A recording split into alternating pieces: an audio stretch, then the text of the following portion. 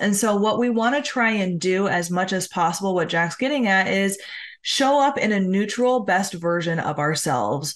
Not sending a post-interview thank you or follow-up within that 24-hour to 48-hour period. That is a major misstep in you being able to come top of mind for that individual so that they can remember that awesome conversation that you had. Welcome to the Career Advancement Academy. We're your hosts, Jack and Kara Dennison, and we're your ultimate career coaches. We're here to help you find, land, and crush your dream job. And help you live an amazingly authentic life while doing it. If you're a professional ready to make the money you're worth, make an impact at companies you like, and live authentically, this podcast is for you. Welcome to the Career Advancement Academy. Class is in session. Welcome back, career goal getters. Kara and Jack are back with another episode to guide you to career success. We invite you to go back and check out last week's episode, 3 reasons why your networking calls aren't working. Ooh, networking is scary. So if you have been worried about networking, go check that out. This week, we are talking about interviews. So if you are coming up on a job search, are in a job search, have ever been in interviews, we want to make sure that you don't make these mistakes if you want a call back. That's right.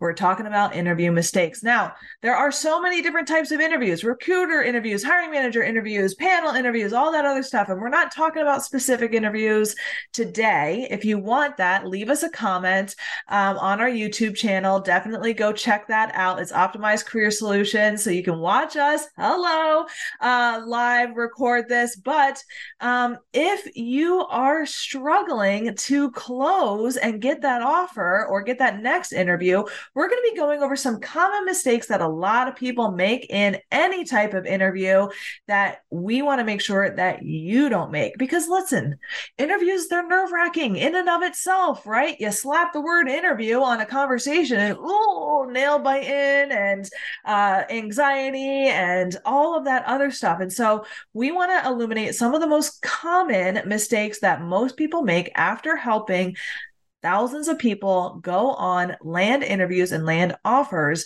so that you don't make those mistakes as well. So let's begin, unveil some of those mistakes and tell you how you can avoid them. Jack, what's the first one? First one is not researching the company. Mm-hmm. We talked about this last week. We did. We talked about it for networking. It's so important to research the company and understand what are the elements happening in that interview room, right? Because we need to know the values. We need to know the recent developments. And really, there's just so much that kind of can be gathered by just doing some real quick research on that organization. Mm-hmm.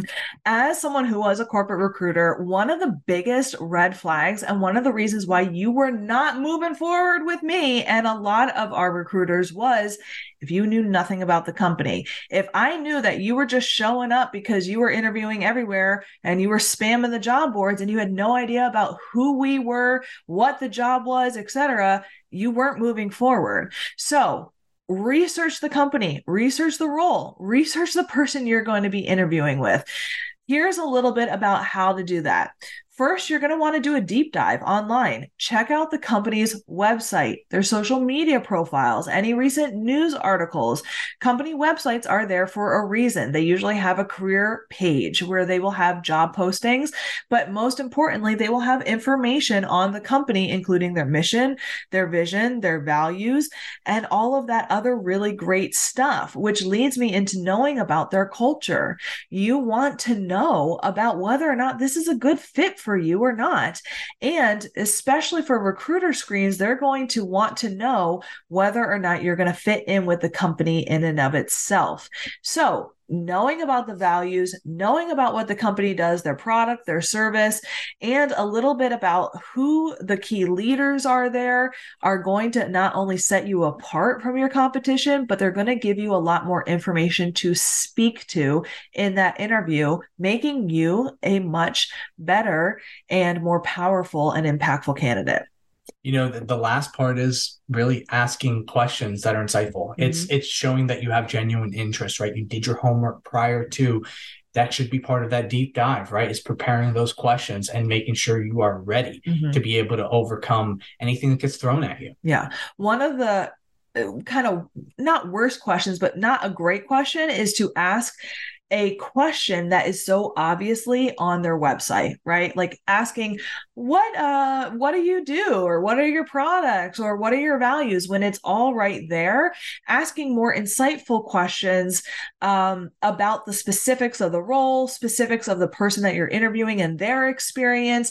It's going to help you showcase your, again, genuine interest and that you've done your research and that you're excited to be there in that conversation. That is a very critical part of interviewing too. Excitement. That's so important. It is. Make sure you're bringing the excitement. Yes. So mistake number 2, overconfidence or underconfidence, right? Striking that balance is a hard thing to do, especially when we are excited about something and we've done the preparation. But coming across as arrogant or potentially as combative or even too modest, right? All of those things are going to put you into that no red flag category and not allow you to progress in the interview process. Mm-hmm. The sweet spot here is a confident and aware, authentic version of you. Right? Where you know what you can bring to the table, you have a curiosity mindset about anything that you don't know, and you're genuine about things where maybe you have a gap, right? So that's what you're looking for. At the end of the day, let's zoom out. What are the decision maker and the recruiters looking for? Recruiters are looking for someone who's a good fit for the company, a good fit for the culture, who can drive that culture forward. And the hiring managers are looking for someone who can do the job and is going to be a good fit for the team. So what that means, if it's a leadership position, they're looking for someone who can be confident, is not cocky, is not going to be arrogant and turn the team off, who can be a team player, if whether you're a leader or not, and can take ownership, right? And if you're instead coming across as, I don't have confidence in this role, I don't know why I'm here, I don't understand the role, or, oh, I can do this, this is beneath me, then you're not going to be a good fit either way.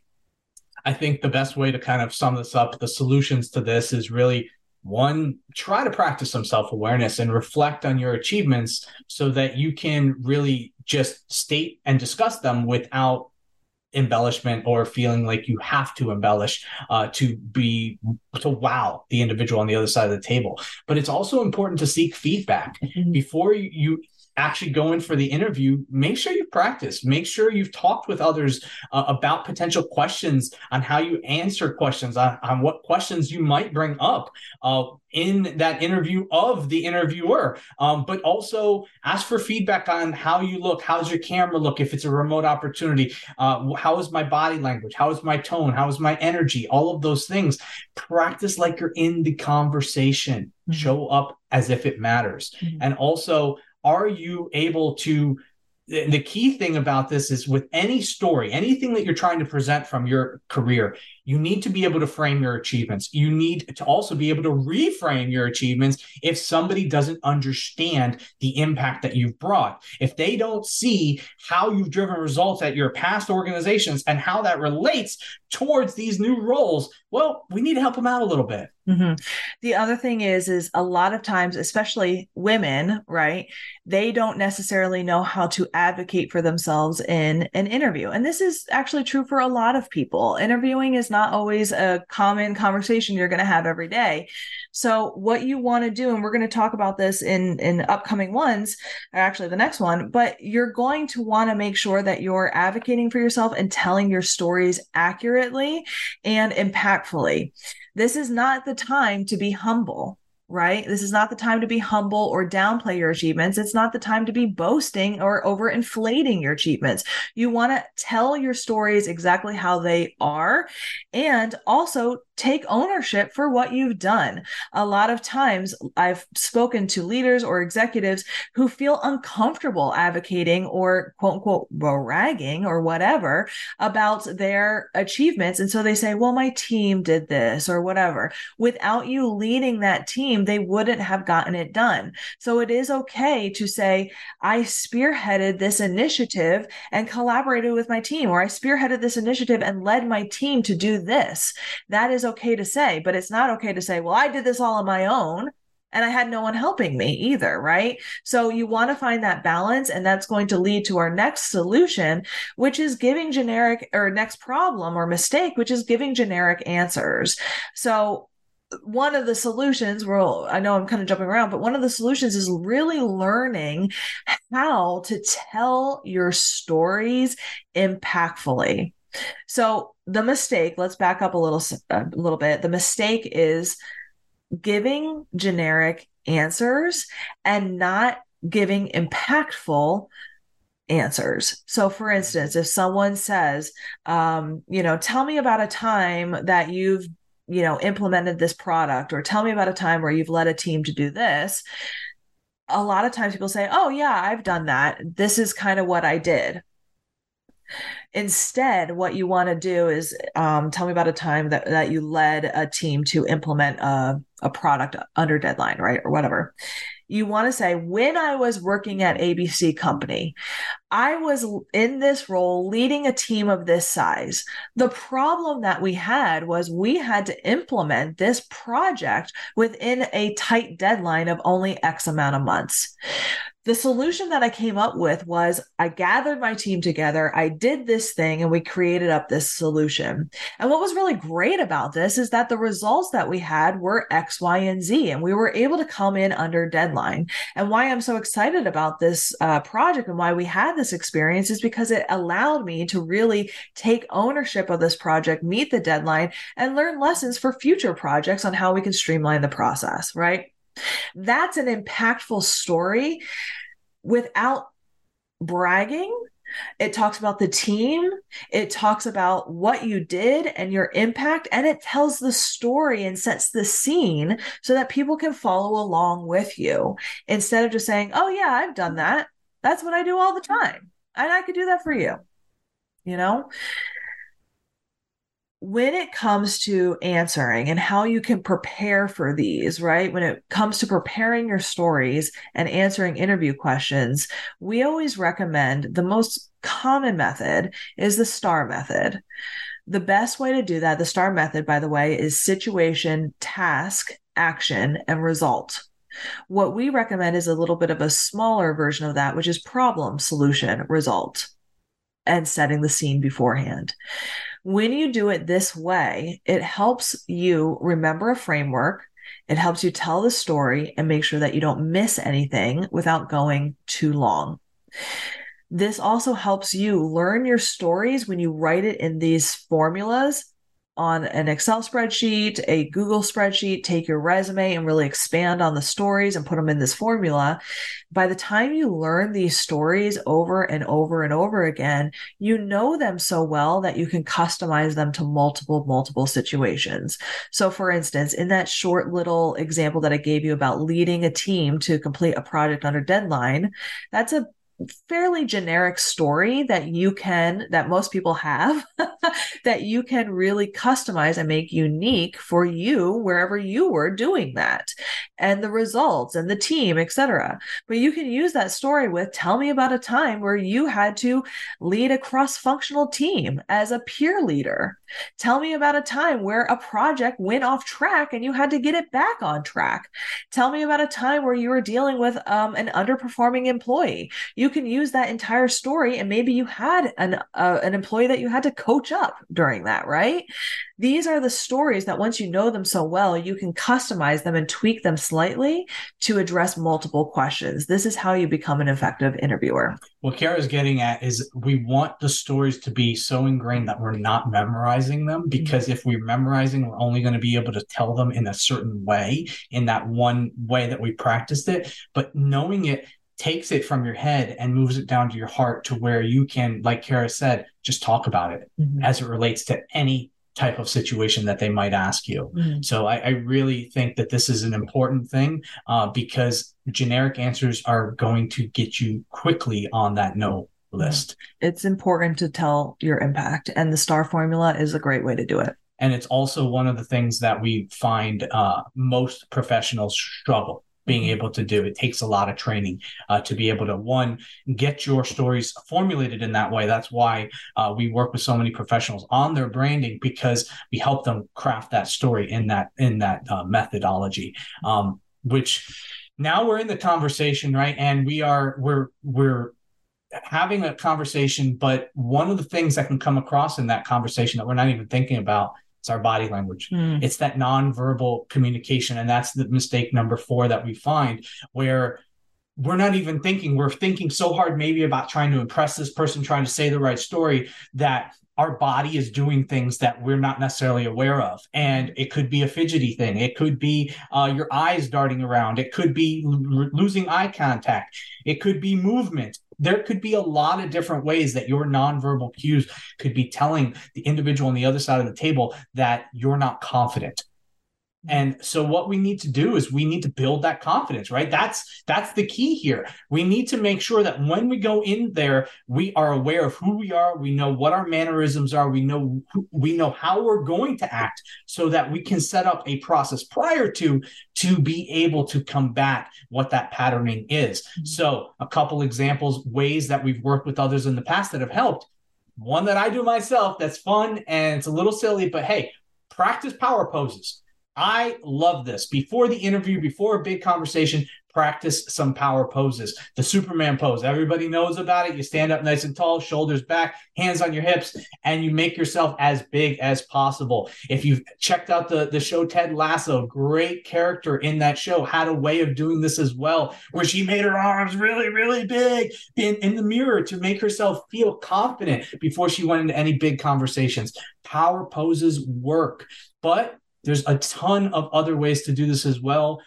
Mind your body language. As you can see right here, I'm leaning in. I'm engaged. I am not sitting back here in my chair, just kind of glad to be here. I'm focused on how I'm engaging my core so that I maintain that good posture. I'm also not using certain types of mannerisms that might make that person feel uncomfortable, right? I'm not waving my arms when I'm talking wildly, right? I can use my hands, but I use my hands in a calm manner.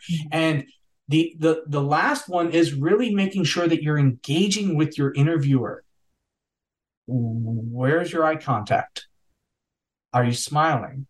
Are you showing those pearlies? Mm-hmm. Are you offering, if we're in person, firm handshake? If we are in person, what are we doing with our feet, our hands? Right? All of those things matter. On Zoom, are we fidgeting with anything on our desk? Are we clicking with anything? Do we have poker chips, fidget spinners? What are we doing with our hands, our feet? All of those things matter. What does our background look like? How are we showing up in the conversation? Did you just roll out of bed? Did you just have a random t-shirt on? Or are you making sure that you want to come across professional? Because every interaction is an opportunity for you to showcase who you are. Mm-hmm. When it comes to nonverbal communication, one of the biggest things is sometimes when we, in our mindsets, have expectations of the other person, right? Maybe we think that they're going to think poorly of us if we're too nervous. Maybe they showed up a little bit late and that kind of ticked us off. And we're conveying nonverbal communication that we either don't want to be there, or we're upset, or we've had a bad day and we've carried that into the interview.